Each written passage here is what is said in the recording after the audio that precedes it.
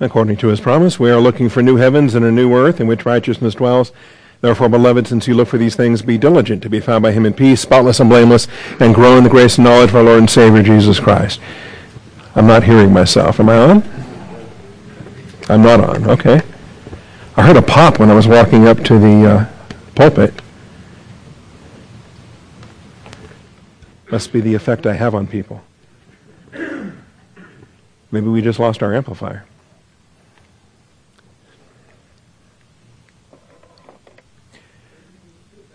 All right.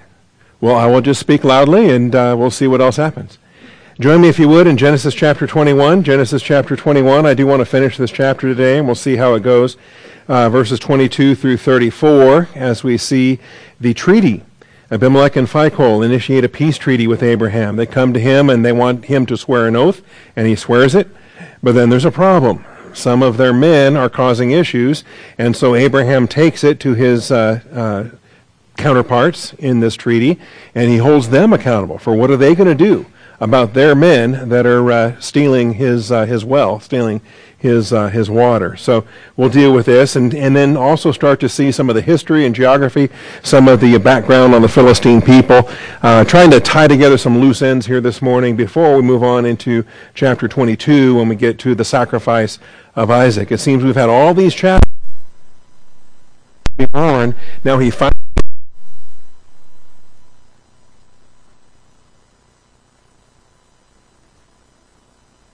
kill his only begotten son. So we'll be dealing with that as we get into chapter 22.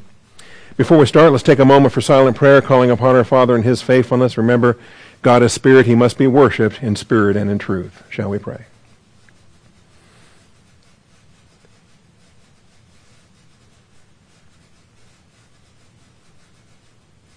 Most gracious Heavenly Father, we do come before you so thankful. Thankful for your faithfulness, thankful for your grace. Thank you for providing a lampstand where the Word of God goes forth, line upon line and precept upon precept. And the darker our nation gets, Father, the more we need your truth. I thank you for this lampstand and the light that shines in a dark place. Father, we call upon your faithfulness to bless our study today. Open our eyes, open our ears, soften our hearts. Might we with humility receive the word implanted that is able to save our souls. We thank you, Father, and we praise you in Jesus Christ's name. Amen. All right, so as we deal with at that time, and I mentioned this a week ago, it came about at that time that Abimelech and Phicol, was it a week ago? It was a week ago. Okay, I'm trying to remember. We've had a couple of missionary reports in recent weeks, but I was preaching last week, and it was a week ago that we were looking at this. All right, Abimelech and Phicol. This is the king, and this is the military commander of the Philistine advance party that is now occupying Gerar. Abimelech and Phicol, the commander of his army, spoke to Abraham, saying, God is with you in all that you do. Now therefore swear to me by God that you will not deal falsely with me, or with my offspring, or with my posterity. But according to the kindness that I have shown you, you shall show to me and to the land in which you have sojourned. And Abraham said, I swear it. All right, so those three verses, 22, 23, 24, they say quite a bit. And I just also realized I need to start this, or the desk will not see my screen. There we go. Some of the little magic that works where the screen gets broadcast across on the stream. All right.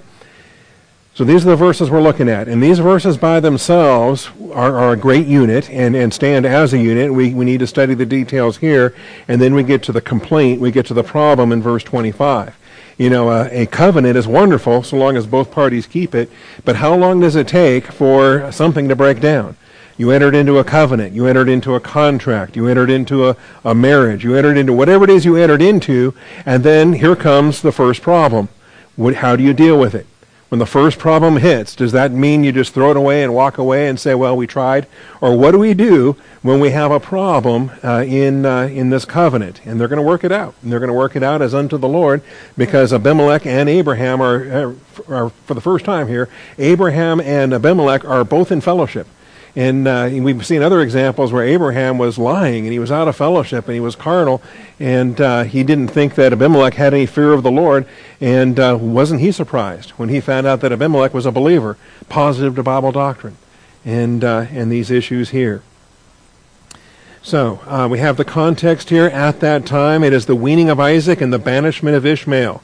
Those events had a significance that was not lost on Abraham's Philistine neighbors. Think about what you might do if your neighbor, has an infant, a newborn, that he weans, and he's having a huge celebration, a great feast, that this son is now weaned, and you're taking part. Do you understand the significance of that? And do you understand the covenant basis upon which God is blessing the Jewish people? If we're fuzzy on it, Abimelech was not. He was absolutely on target when he said, God is with you in all that you do. Elohim is with you in all that you do. And that had to be absolutely staggering, because as a Gentile, he is without Christ, without hope, without a God in this world. The gods of the Philistines were not gods. The gods of the Philistines, like Dagon and some of the other fish gods that they had, they were obviously demons, fallen angels, false gods. Only the God of Israel is the one true God, creator of heaven and earth, the Elohim, God of Israel that we understand. And Abimelech wants to attach himself. Abimelech wants to put himself, his family, and his posterity in a right relationship with the covenant nation, the nation that is in a covenant relationship with Elohim. So when he says, God is with you in all that you do, that's a staggering confession, particularly since he knows that Abraham's a liar. He knows that he's already been misled. He knows that Abraham wasn't selected to be a prophet because he was always faithful and did everything right and couldn't make any mistakes. That Elohim is a God of grace who selected Abraham on a grace basis, who selected the seed of Abraham on a grace basis, who recognized that this weaned child was born to a man 100 years old with his wife 90 years old, and said, there's something different here, I want to learn more about it. And wanting to put himself in a place of blessing. Remember, this is what the Abrahamic covenant's all about. I will bless those who bless you, and the one who curses you I will curse. So swear to me by Elohim that you will not deal falsely with me. This is a sovereign oath. This is where you invoke the name of God to bear witness to your testimony. And that used to mean something. Our culture's lost it, but you used to put your hand on a Bible and raise your hand and swear, so help me God. And you were invoking deity so that if you were faithless, you were actually welcoming to be cast down. You were welcoming for the deity to hold you accountable. At least that's the origins of swearing an oath and the invocation of God as a witness. So swear to me by God that you will not deal falsely with me. Promise me you won't lie to me. And he's asking a liar to not lie again, right? And think about it. Think about how, would we do such a thing without faith, without the leading of the Lord? Would we, they say once bitten, twice shy. When you've been lied to once, when you've been betrayed once, when maybe you're interested in a girl and you're dating and whatever, but then she cheats on you while you're still dating, and then you think, well, it'll be different once we get married. You think, wait a minute, she's already demonstrated her faithlessness. She's already. I think we got issues here. Is this the kind of person I'm going to expect to be faithful to our marriage vows? And so when I read about Abimelech saying, swear to me that you will not deal falsely with me, knowing what happened just a chapter earlier, this paints a marvelous picture of faith. This is to Abimelech's credit. This is a testimony to his familiarity with Elohim. And perhaps in the meantime, he's learned some things about the covenant relationship that Abraham has. He had to have been pondering, this liar is going to pray for me and I'm going to be healed. Yahweh said, or Elohim said, that he was a prophet of mine and he will pray for you and you'll be healed. And so, man, this is a prophet of a God that forgives, a God that is a God of grace that works through imperfect agents and restores them to fellowship. I think that had to be an absolute witness to Abimelech himself. And maybe we can consider that also in our own witness and testimony, that, if our friends and neighbors think that we're Christians because we never make mistakes, or we're goody two-shoes, or we're legalists about being good people and not doing the bad things that they do, we can just say, look, we're sinners saved by grace, and our God is a God of forgiveness, and just lay it out there. And that can be a point of witness, that an unbeliever may look at that and say, oh, maybe there is some hope for me. All right. The idea of entering into a covenant, entering into a treaty, first of all, he's not even asking for a covenant. He's just asking for a promise, an oath to be faithful, an oath to be true. And that's good enough for him. And he specifically references chesed, the blessed loving kindness, that it's a fascinating study anytime you look at chesed in the Hebrew Old Testament. And he's got a frame of reference for that. He says, I am showing grace to you, you can show grace to me, and it's a win-win.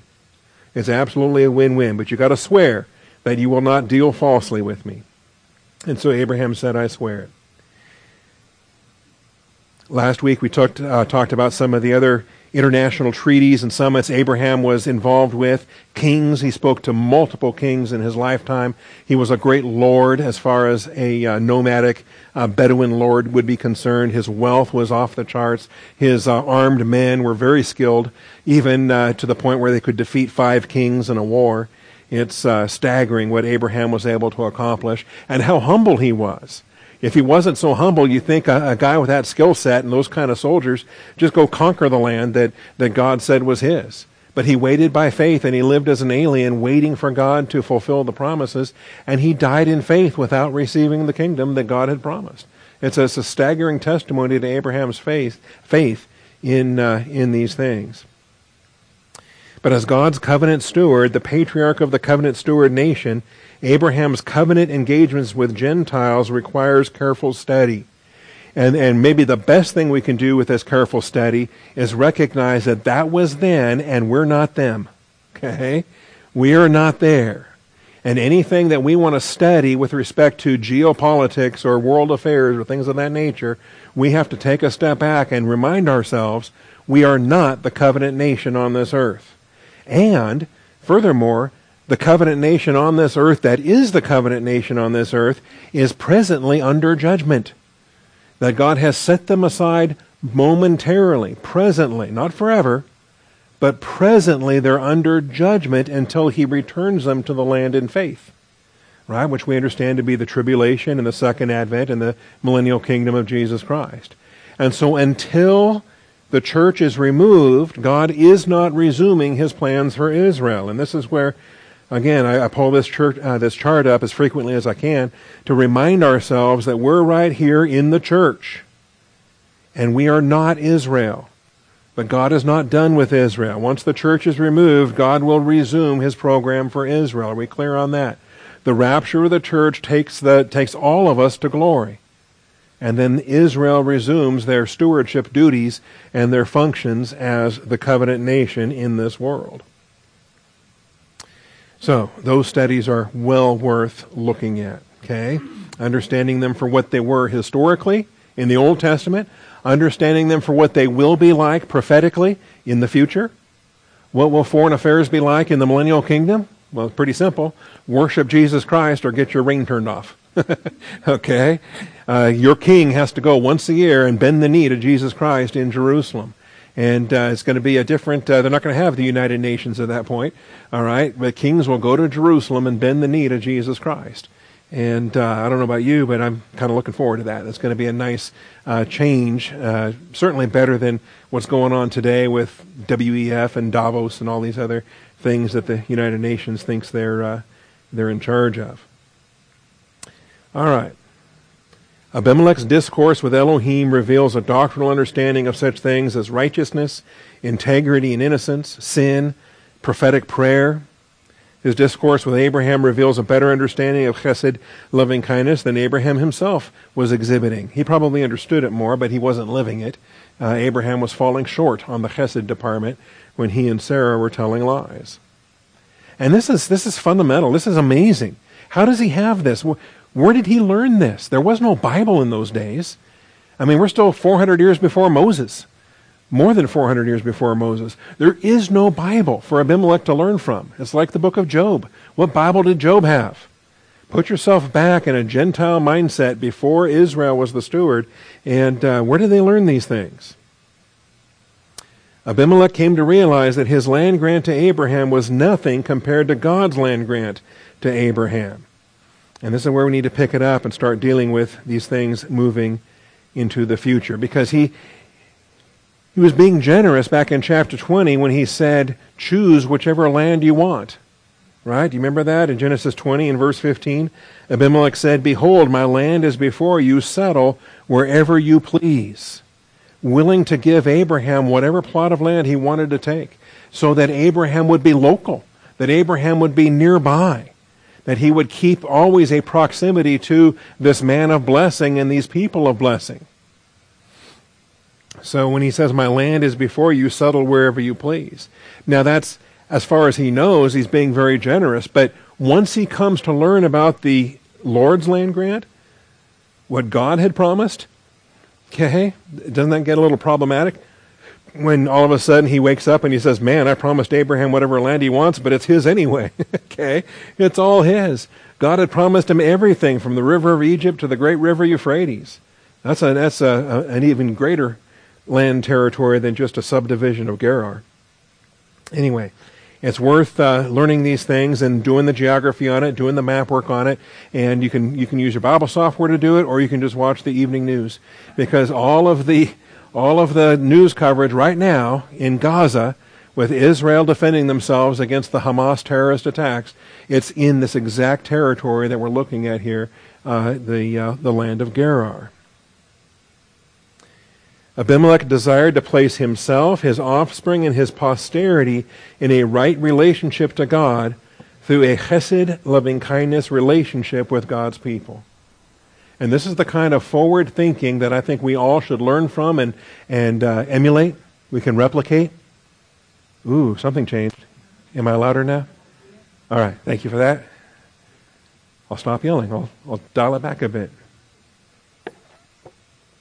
And so, but for himself, his offspring, and his posterity in a right relationship to God through a chesed, loving kindness relationship with God's people.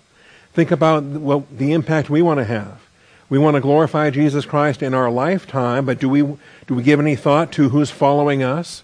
Do we give any thought to establishing Austin Bible Church as a lampstand and as a ministry that will be here long after we're gone? That we're establishing a work here. What was the word that Dan Hill used? He was talking about the idea of having a... What was that? You wrote it down, and I can't remember the word. He used a word to speak of a legacy, to speak of something moving forward. And that's my concern too. That's Abimelech's concern. Myself, my children, my posterity. How much positive volition can we instill at the youngest of ages as we ground them in the truth of the Word of God? Now, despite this oath, a problem arose that had to be dealt with. And that's described here in verses 25 and 26. Abraham complained to Abimelech. He's not a whiner. It's not wrong to complain when you've been injured, when you're under an oath, and the other party to that oath is... not living up to it. Abraham, because this isn't chesed, that's at work here. So Abraham complains to Abimelech because the well of water which the servants of Abimelech had seized. That's not grace. Just taking something that's not yours. That's not chesed. That's not the loving kindness of the Lord when you seize something that belongs to somebody else. And so he complains. You are in violation of our oath. To be faithful, to not be faithless in our dealings. And Abimelech said, I do not know who has done this thing. You did not tell me, nor did I hear of it until today. Fair enough. Okay? He's not going to use that as an excuse. He's not using that as, well, I'm not going to do anything about it, because now it is brought to his attention. And now on this day that it is brought to his attention, he has to deal with it. Which means he has to go and find which servants did that, and he needs to restore, and he needs to make amends, and he needs to make sure that he's not dealing falsely, so that he does the grace thing in this grace relationship, the chesed thing in this chesed relationship. I should say chesed more since it's allergy season and you got the built-in natural congestion already working on your behalf. So the chesed relationship that they have, this is the beautiful thing about it. Have you noticed? I'm sure you have. Grace wins every time. And the beautiful thing about Christian love and forgiveness and grace is it's a win-win. And it is more blessed to give than to receive. And so to extend grace when you've been wronged, think about how precious it is when you were the party that was injured and then grace restores things. But when you have to extend that grace because you were the one that has been wronged, it's even greater. Okay, more blessed to give than to receive. So this problem arises, and on this occasion, Abraham takes the initiative and ratifies a covenant with Abimelech. So now he takes it a step beyond an oath. Okay, they started with the oath. Now he wants to take it another level. He wants to take it even more intense. And now animals are going to die, right? Blood's going to be shed. An oath is going to be ratified by means of covenant, locking it in even with a greater degree of seriousness. We also notice the initiative now is on Abraham's part. He's the one that's taking the leadership. He's the one that's instituting the procedure and leaving Abimelech with questions. Well, what's this about? Why are we doing this now? What's going on here? It's Abraham's initiative and Abimelech's response. This, too, I think, is worth looking at as far as a study on Jew and Gentile dynamics in the dispensation of Israel and some of the international dealings of what takes place here. So Abraham is taking the initiative and he's ratifying a covenant with Abimelech. He took sheep and oxen, gave them to Abimelech, and the two of them made a covenant. I think this is remarkable too if two parties are coming together and one party is actually paying both sides of it. So that like I say, animals are dying. But Abraham is supplying both sides. His sides and Abimelech's side. He says, all right, we're gonna do these sacrifices. Here, go ahead and use these sheep and goats and oxen, okay? And we're going to make this covenant. And then beyond that, there's more. We want to teach some doctrine while we're here. So Abraham set 7 ewe lambs of the flock by themselves. Okay, I suspect these were too young. They're not suitable yet for sacrifice, but he sets these 7 ewe lambs apart by themselves, and they're set aside. Okay? Anytime something is set aside, isn't that an attention getter? And you wonder, why is this set aside? Because the main action is here with these sacrifices and this covenant. But in addition to this action, we got these other 7 little ewe lambs set over here. What are those about? Well, glad you asked. And because Abimelech asks. Abimelech says to Abraham, what do these 7 ewe lambs mean, which you have set by themselves? There is so much we can deal with this here, and it is interesting to think about. The idea of setting something apart, okay? Sometimes we theologically, we call that sanctification. Something is set apart. Something is designated for a special purpose. And these 7 lambs are going to be a reminder. They're going to be a memorial. They're going to be a testimony. So what do these 7 ewe lambs mean, which you have set by themselves? And he said, this is Abraham now, you shall take these 7 ewe lambs from my hand, so they may be a witness to me that I dug this well. Therefore he called the place Beersheba. I mean, look at how above and beyond he's going. And he wasn't even the guilty party. It was Abimelech's men that had seized the well.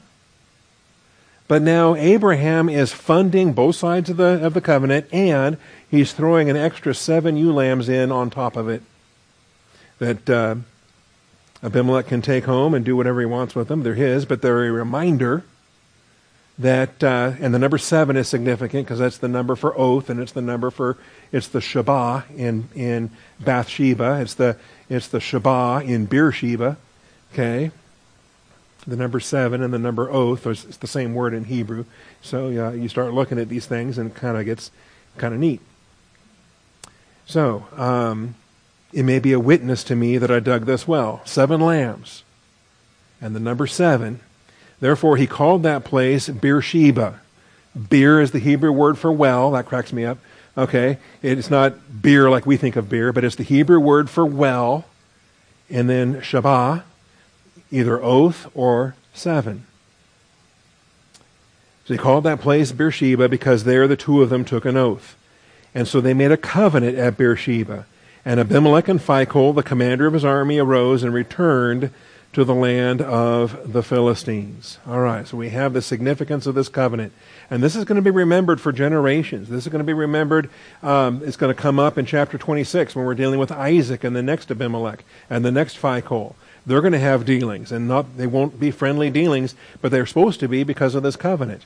And that's, I'll save that for chapter 26. But when we're making covenants with fellow human beings, just be aware that they can lie and they can be broken, and maybe in the next generation or the generation after that, that they don't respect what had been done by the generation before. All right. So while this chapter ends well, it does not bode well for some future chapters, as we will see. And Abraham planted a tamarisk tree. So we have wells, we have trees, we have altars, we have fixed things that the patriarchs are leaving behind everywhere they go, and significance with all of them.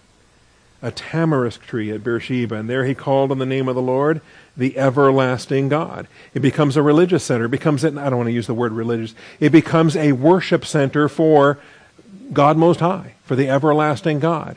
And these different names that are selected, I find that curious as well. How is Abraham relating to Melchizedek on the basis of God Most High? How is Abraham relating to Abimelech on the basis of Elohim, or on the basis of the everlasting God, the El Olam, as it comes in the Hebrew here? And then Abraham sojourned in the land of the Philistines for many days.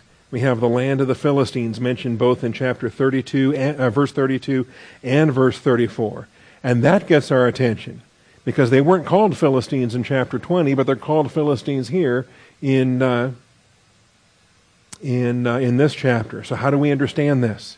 Is this an anachronism? How do we understand this? It becomes a manuscript question, or becomes a text criticism exercise, and a understanding of how the New Testament was written at the time Moses is writing it. It is the land of the Philistines. Was it the land of Philistines when Abraham was there? Was Phicol a Philistine? Was Abimelech a Philistine? I think so, but they were forerunners of the later Philistines. And that's worth studying as well. So these are the loose ends I want to tie together before we dismiss here today. Okay? So that's what we're dealing with. Despite the oath, the problem arose. It had to be dealt with. On this occasion, Abraham takes the initiative, ratifies the covenant. The well of Beersheba becomes a primary location where Abraham will sojourn for the majority of his remaining life. In the chapters that remain, okay, here's a clue. He dies in chapter 25, so we're getting close. Okay, he's 100 years old. He has the son. He's going to live 75 more years, but those years are going to fly by in these upcoming chapters, 22, 23, 24, 25. And in those chapters, as we do our reading, we're going to see Abraham stays fairly local on the southern end of the Promised Land. He stays fairly local.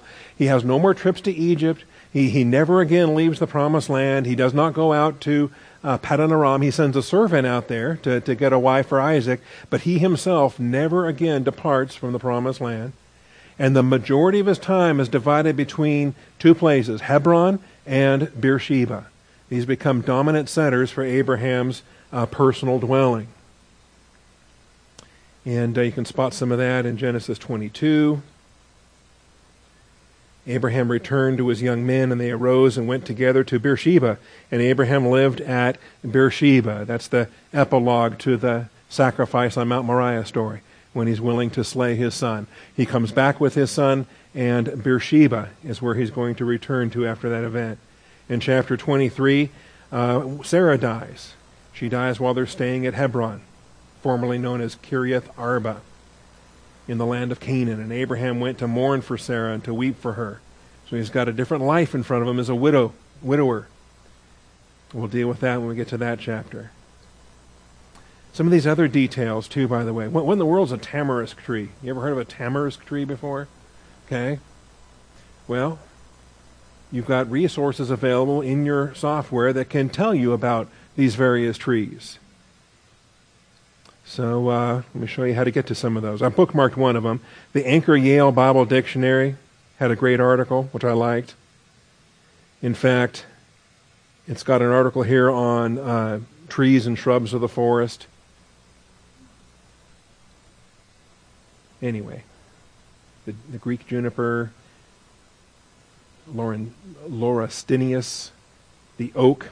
We've seen several oaks already at Shechem and at Hebron, the oaks of Moreh. Abraham was dwelling by the oaks of Moreh outside of Hebron. So there's different oaks. Oleander, pine, the Aleppo pine, Jerusalem pine, poplar, storax. Where's the one I'm looking for there? There it is, tamarisk. I should have colored it green so I didn't lose my place. Got the scientific name there, the Latin name Tamarix pentandra, identified with the Hebrew Asel. And based on these scholars and their study, here's the other thing. We're kind of, a lot of it is guesswork based upon trees that are currently there and trees that we think used to be there back in the day. Okay? And usually you can come to a broad consensus. Sometimes there's dispute and different scholars will hash things out. But I think they're solid on this one. There doesn't seem to be much disagreement between these tree people. Anyway, the Hebrew Ashel, which grows in sandy areas and may have been the source of the biblical manna. Really? I thought God was the source of the biblical manna. But this is what happens when you start reading scientists. Scholars describe manna as a sweet secretion of various insects, such as these guys, the Trabulina manifera. Now, why did they call this insect Trabulina manifera? Why did they give this insect a name that looks like manna? Manifera, the manna-bearing insect. The word manna may be derived from the Egyptian word menu, food, or mahu. Well, the Bible tells us where manna comes from. It comes from the question, what is it? They asked, what is it? And so Moses says, great, we're going to name this, what is it? And they're going to be fed by what is it for 40 years as they wander in the wilderness. And I don't think it was an insect secretion. I think it was the provision of God who supplied bread. And that's the testimony that Jesus delivered when he talked about the bread that came from the Father and then himself as the true bread that came from the Father. There's the contrast. And Jesus didn't come from an insect secretion. All right, so I don't think this manna came from an insect secretion either. That's just me. We can debate this at the potluck if you want. Where we will not be eating insect secretions. All right. But it is curious where the different Hebrew terms came from, the different Egyptian, Arabic terms. The Arabs called it man al-sama, heavenly bread. Some modern scholars identify the manna as derived from lichen, or allied species of plants found in Arabia and Yemen. The tamarisk, it's mentioned here. In fact, this is the first use of tamarisk. It's mentioned in 1 Samuel 22 and 1 Samuel 31. Yeah, Saul was sitting there under a tamarisk tree with a spear in his hand, getting ready to kill David, just hating David and hating life. 1 Samuel 31, took their bones and buried them under the tamarisk tree at Jabesh and fasted 7 days. All right, the tamarisk tree is a deciduous tree, up to 20 feet in height with small feathery leaves. Deciduous. Loses its leaves in winter, right? Up to 20 feet in height. Small feathery leaves that excrete salt through special glands. Was the manna salty? It was called sweet. It was called tasty, and it was described as almost coriander-like in its fineness. Tamarisks have a high water requirement. It may cause desert water resources to dry up. That gets my attention. If tamarisk trees have a high water requirement and may cause desert water resources to dry up, and you just dug a well at this place and called this place Beersheba, do you want that well to dry up? What are you doing? And then you decide, you know what, I'm going to plant a water-sucking tamarisk tree right here. I think it's a note of faith. Why did Abraham do that? I have questions. The Bible doesn't answer. The pink flowers are followed by minute seeds. The wood was used for construction and also used as charcoal. The bark was used for tanning, and the leaves as fodder. All right? And now you know. I find that interesting. And now I got more questions than I had before I read that article. I want to know, why that tree? Why not an oak tree? Why not a different kind of tree? Why the tamarisk? Then we have the title, The Everlasting God. Let's look at that. The Everlasting God. He planted a tamarisk tree, and there he called on the name of Yahweh. See, he knew the name Yahweh. He wasn't waiting for Moses to discover the name Yahweh. Abraham knew the name Yahweh and been using it for years. He called on the name of Yahweh, the Everlasting God, the El Olam. That Abraham's been around a long time, and he'll be around a little bit more. He's going to die. The tree will be around longer than him, but God's going to be around longer than him or the tree, calling upon the everlasting God as the witness, calling upon his name. My favorite El Olam reference I found was in this dictionary. This is the Exhaustive Dictionary of Bible Names. My wife says, "Don't you have enough books?" No. Because you can have 100 different books and then find that I like this article from this one, I like this article from that one, I like this article from that one, and the more you have, the more you can choose from for your illustrations and for the things you're trying to learn. But I do like this Exhaustive Dictionary of Bible Names for a lot of things, and they're not long articles. But if you want to learn the difference between El and Elah and Eloah and Elohim, Elohei Yisrael, El Elyon, the Most High God, possessor of heaven and earth. This is the name when Abraham and Melchizedek were having communion in Genesis 14, that he was a priest of God Most High. And now we got El Olam, the God of eternity. The God of eternity. I don't know about you, but I love that name. That's a name of glory. It's a name of permanence and a name of faithfulness. The fact that this is the God who put a plan of salvation into effect before anything else was even here. You have an eternal God with an eternal plan. And the one who has promised eternal life. What kind of eternal life could he promise us if he himself was not eternal? Right? So think about how precious this is. And what a blessing we have to appreciate these things. And in some respects, this is the very nature of infinity, the very nature of eternity that is written onto our hearts. I think being in God's image impresses this very concept, even as unbelievers. There is something in the image of God that speaks to eternity to every human being in the world. And that's a remarkable thing. So the God of eternity, King James translates it the everlasting God, the God without a beginning, the God who will never cease to be, the God who will never grow old, the God to whom eternity is what present time is. Interesting thing to think about, because he is the I am. Everything, we're the time creatures. We think about past, present, future. How does God orient to everything outside of himself? In a timeless, glorious way. That's right. Describes God as he who extends beyond our greatest vision of who we think God is. No matter how great our concept of God is, he is always greater. And so, yes, we have our understanding, it increases, but we never reach the limits where God is still not greater than our understanding, our grasp, our appreciation for who he is and what he is, and all that he has provided for us. This is a glorious name, and in part, this is, I don't know, this may be something that I may use on Saturday, I don't know. I'm preaching a funeral on Saturday, and I ask for your prayers on that.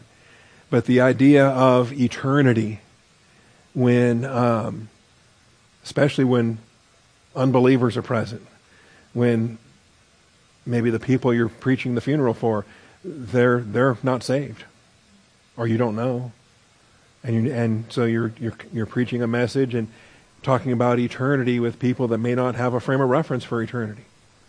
I think it's important that we have an approach that will address those issues. So, like I say, pray in that regard. All right. Anyway, there's the name El Olam, and I do like the exhaustive dictionary of Bible names.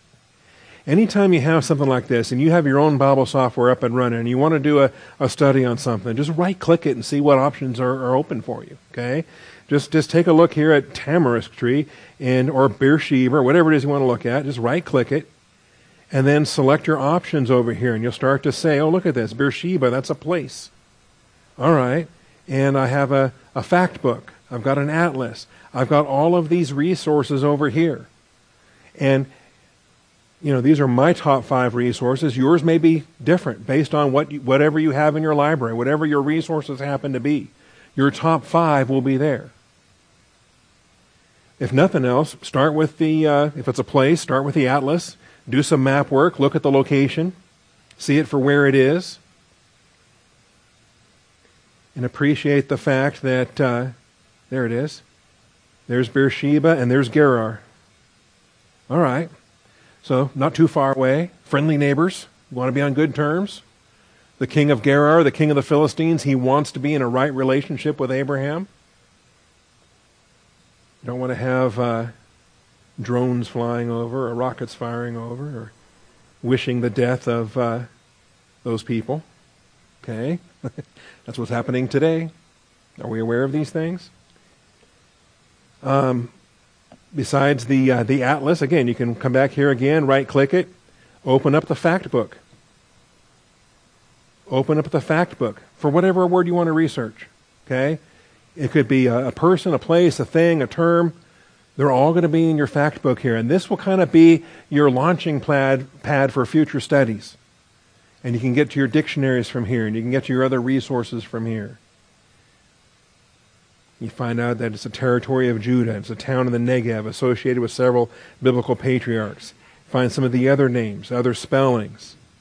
It'll give you your key article. This key article comes from the Lexham Bible Dictionary, which is in every single one of our library collections.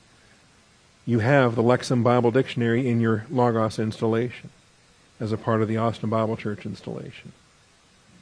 Gives you media, gives you maps, gives you pictures, gives you key passages, other verses you can study, shows you how it's referred to in the Hebrew, how it's translated, the different Bible events that took place there, the different timeline events, your dictionaries, your journals, how much you want to study, sermons. Nobody has preached a sermon on Beersheba. That's crazy. Books from your library, other books that you might want to buy, because Logos will never miss an opportunity to sell you more books. Say, look, these books have Beersheba articles, and you don't own these books. Spend more money. Places nearby, topics, guides, workflows, related studies, further reading. And if that's not enough for you, it'll send you to the Wikipedia page, which is not always reliable, so be careful with that. Just watch out for some of those things there. All right. So he planted a tamarisk tree, and there he called on the name of the Lord, El Olam, the everlasting God. And Abram sojourned in the land of the Philistines for many days. It's going to be a headquarters for him. Like I say, along with Hebron, this is going to be one of the dominant places that he stays for the rest of his life. Which means he's going to be in proximity with Abimelech. He's going to be in proximity with Phicol. They're going to have future dealings with one another. Okay, the Bible doesn't detail those, but based upon where they are, we know for a fact it's going to happen. And just consider what a double blessing that is. A blessing for Abimelech, clearly, for a Gentile dog to have the covenant nation right next door and to have a prophet on hand and to learn doctrine. But think about the blessing for Abraham.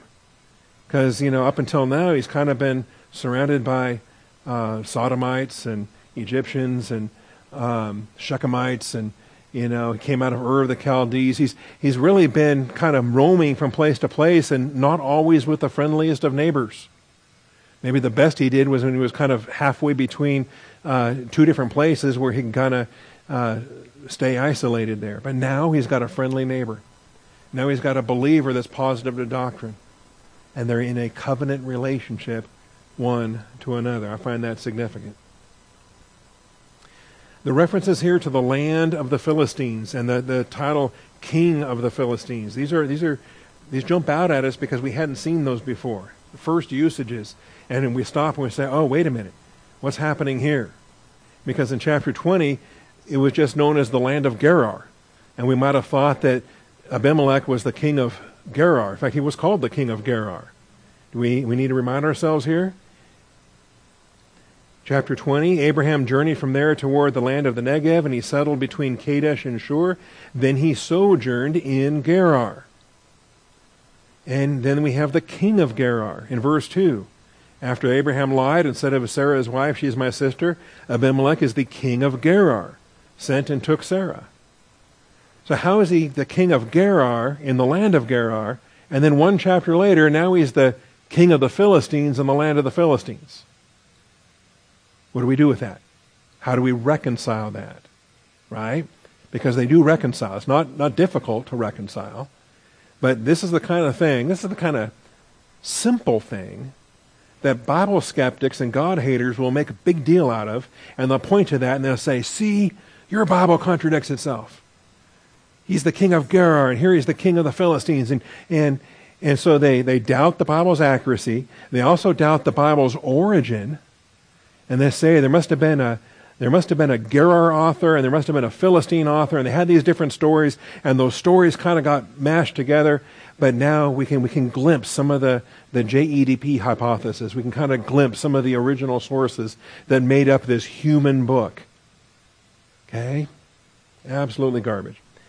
There's no issue in rephrasing them. No issue in having both names refer to the same locality.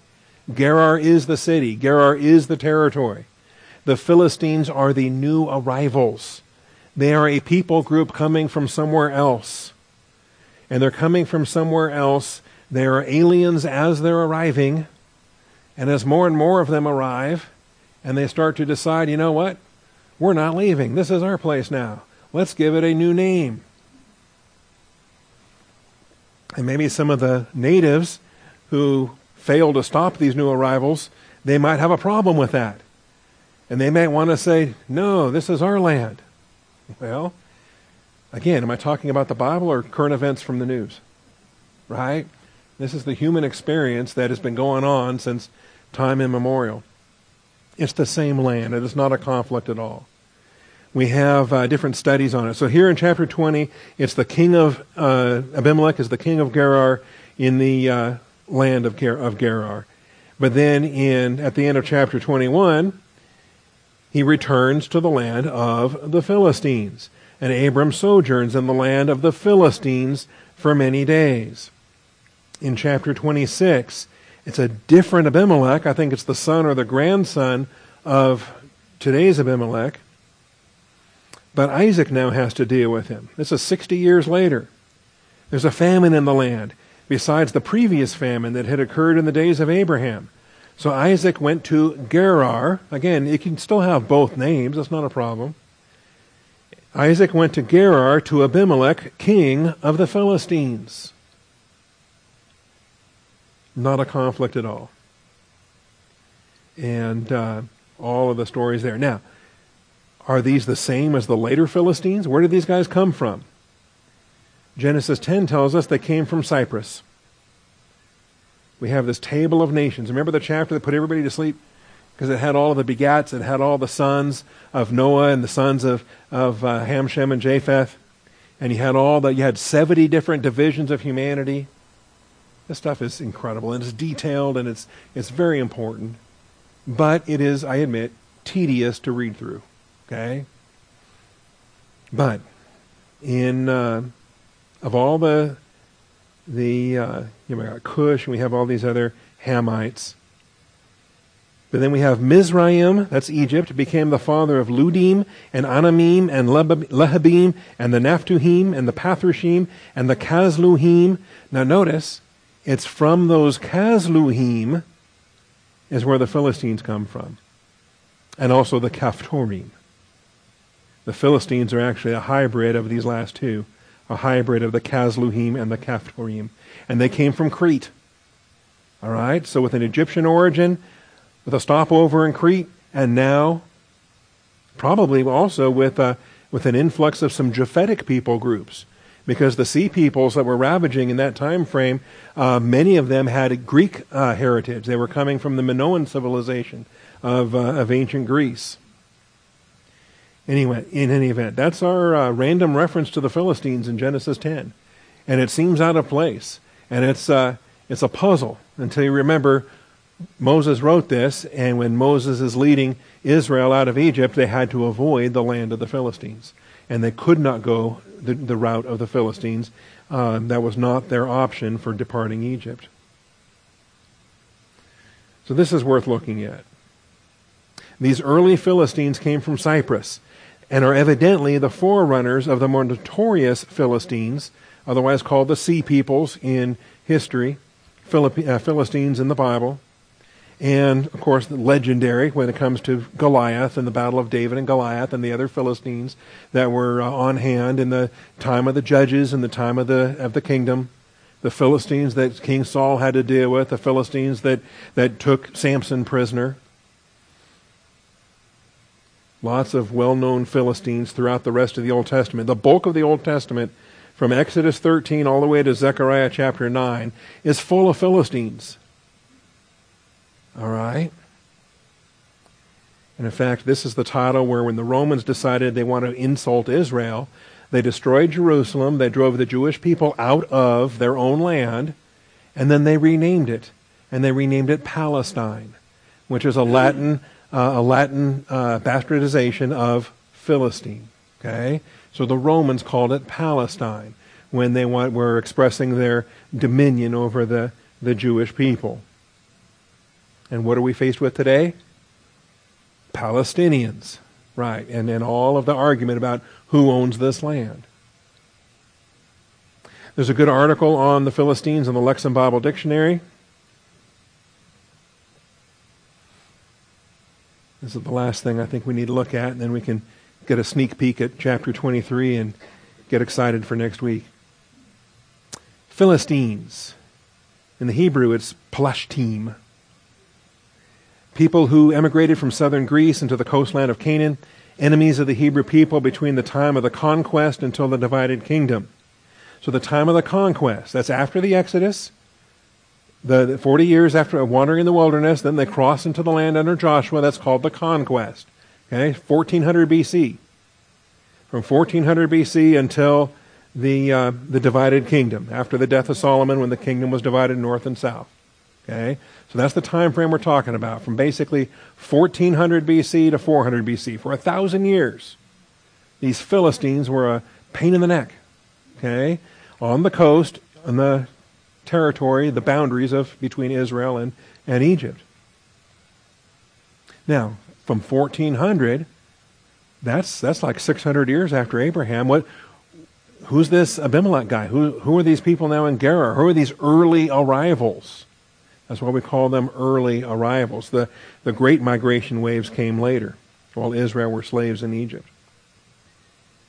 Genesis 10 lists the Philistines in the so-called Table of Nations, and with the verse we just looked at there. NIV, or the NRSV, changes the order, Casluhim and Caphtorim. There's no need to do that. But they change the order, reconciling the verses with Jeremiah and with Amos, both of which say that the Philistines came via Caphtor. Again, is that a contradiction? No, it's a divergent detail that we harmonize and we reconcile without any problem. Both the Casluhim and the Caphtorim are in the lineage of the biblical Philistines. The textual experimentation with Genesis 10 is unnecessary and problematic. I agree. Leave the text the way it is in Genesis 10:14. Archaeologists have shown that the Philistines can be traced back to the Aegean, and if you want research on that, a lot of it comes from their idolatry. A lot of it comes from their images of their idols. The Dagon, the fish god, who's, a minotaur, that's scary, that's impressive, that's a beefy, body with a bull head. That's to me, that's an intimidating mythology. But a fish head, on a human body, how scary is a fish head supposed to be? But anyway, you can start tracking their idols, start tracking their imagery, and you can see through the material culture that archaeology unveils, you can see the links. Anyway, Dothan and Dothan, people of the sea. From there, they settled in Crete and for a time before carrying on to Canaan and attempting to invade Egypt. They were very problematic towards the Egyptians, kept expelling wave after wave, and eventually they landed there on the coast of Israel in Philistia. The names of some prominent Philistines, such as Goliath and Achish, are not Semitic in origin. They're thought to be from the region of southern Greece. And so you start doing your etymological studies on where do these names come from. Even though the people seem to be Hamitic, their language seems to be Japhetic. How do we trace that? How do you end up with a Hamitic people with a Japhetic language? Or like the Canaanites, most of them were Hamitic people with Semitic languages. How does that happen? The regions of southern Greece. Most of the evidence points to the Anatolian coast and or the Aegean world as the homeland of various sea peoples. Some Philistine personal names and terms recorded in the Bible are related to the Luvian language of western Anatolia. That would even include the Luvian would be in a proximity there with Lydia, in the Lydian region, western Turkey. But the evidence is far from concrete, so they keep studying it and they keep digging, and we'll keep learning more with upcoming generations. Archaeological data confirms the existence of Philistines in Palestine only as far back as the time of the Judges. However, the Bible describes both Abraham and Isaac interacting with Philistines, the chapter we're looking at today. It is possible that some Philistines were already in Palestine, that the larger migration of Philistines came later into Palestine. It is also possible that Genesis' use of the term Philistines is anachronistic, and we have to accept that, right? So we oftentimes, if a place gets renamed later on, an author from that time period will refer to that new name, even though it's an anachronistic use because it's not named that yet. Right? We can talk about Stephen F. Austin, and he brought settlers, or his father, Moses Austin, brought settlers, Anglo settlers from the United States, and they settled in Texas. Did they settle in Texas? Was it called Texas at that time? Okay. It's called Texas now, so we can call it Texas now, but it was called something else, Coahuila y Tejas, or whatever. It was the combined state of Mexico at that time. Okay, it's not wrong to use a later name for a king or a land or a territory. You read the book of Daniel and King Nebuchadnezzar comes and he captures Jehoiakim. You know what? He wasn't quite king yet. But he became king shortly after that, and it's not a problem to call him King Nebuchadnezzar. Lots of stuff like that. It's called anachronistic details. In piecing together the biblical, linguistic, and archaeological records, it seems probable that the Philistines and other so-called sea peoples originally came from the Mycenaea region of southern Greece. While there may have been some Philistines in Palestine during the time of Abraham, obviously the ones we're looking at, the major influx came as three groups after the Trojan War in the mid-13th century BC. Okay? Yes, that's real. It's a real thing. Okay? I have a theory, and I can't prove it, but I'll close with this. Wouldn't it be interesting if the reason why Abimelech was leading a group of Philistines to depart their homeland and go to a new land, what were they seeking? What were they fleeing? What were they looking for? Were these pilgrims looking to worship Elohim in freedom that they weren't free to do back in where Dagon held sway? Okay, we don't know. It may be this early group of settlers was actually positive to doctrine, born-again believers. And he was thrilled to be living in proximity with the covenant nation of Israel, right from the beginning, right with the call of Abraham.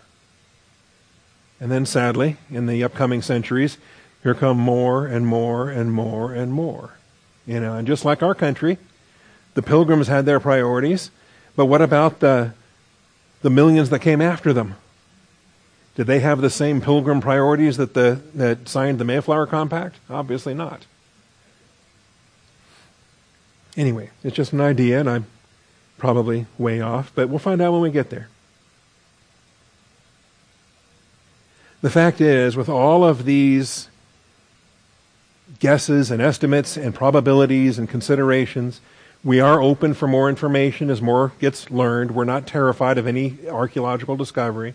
We're willing to revise our understanding of finer points and finer details. But there is no basis to look at a supposed contradiction with the land of Gerar and the land of the Philistines and just think just out of nowhere that, oh, my Bible has problems and I can't trust any of it. Okay? That's the default mode of the skeptic. And Geisler talks about this. They will assume that everything in the Bible is false until you can prove something otherwise. And they don't give any benefit of any doubt. They just assume it's religious, it's false. And then if archaeology manages to validate one thing or something, okay, we'll begrudgingly accept that because archaeology won't let us deny it. And that's where they are. All right. Well, more on that this afternoon, by the way. If you're a part of our systematic theology class, we're dealing with some of those issues in canonicity. So next week, we'll come back and we'll get a start on chapter 22. And after all these chapters waiting for Isaac to get born, the first thing that needs to happen now is he needs to die. All right? And it's like you spend thousands and thousands of years preparing for the Christ to enter into the world. And he comes so that he can die. He's going to go to the cross and purchase our eternal life. Well, now here's Isaac as a picture of the Christ. And after all these years of waiting, and after this final arrival and the celebration and the laughter, and okay, you have a son now. I promised to give you a son. Now go kill him. And that's what we'll deal with next week. Father, thank you for this day. Thank you for your faithfulness. Thank you for fixing the technology and everything else. Father, thank you for blessing our desire to study and to grow and to learn a little here and a little there. Father, thank you for designing the Word of God to be line upon line, precept upon precept, a little here, a little there. Father, it is a grace and a glory for us to have to know a little bit more today than we knew yesterday. Thank you for the Scriptures. Thank you for the power of your Word. We call upon that power for each one of us throughout the week. And especially, Father, I call upon that power this coming Saturday and the message you have for me to deliver. Be faithful, Father, beyond anything we could ask or think. We thank you, Father, and we praise you in Jesus Christ's name. Amen.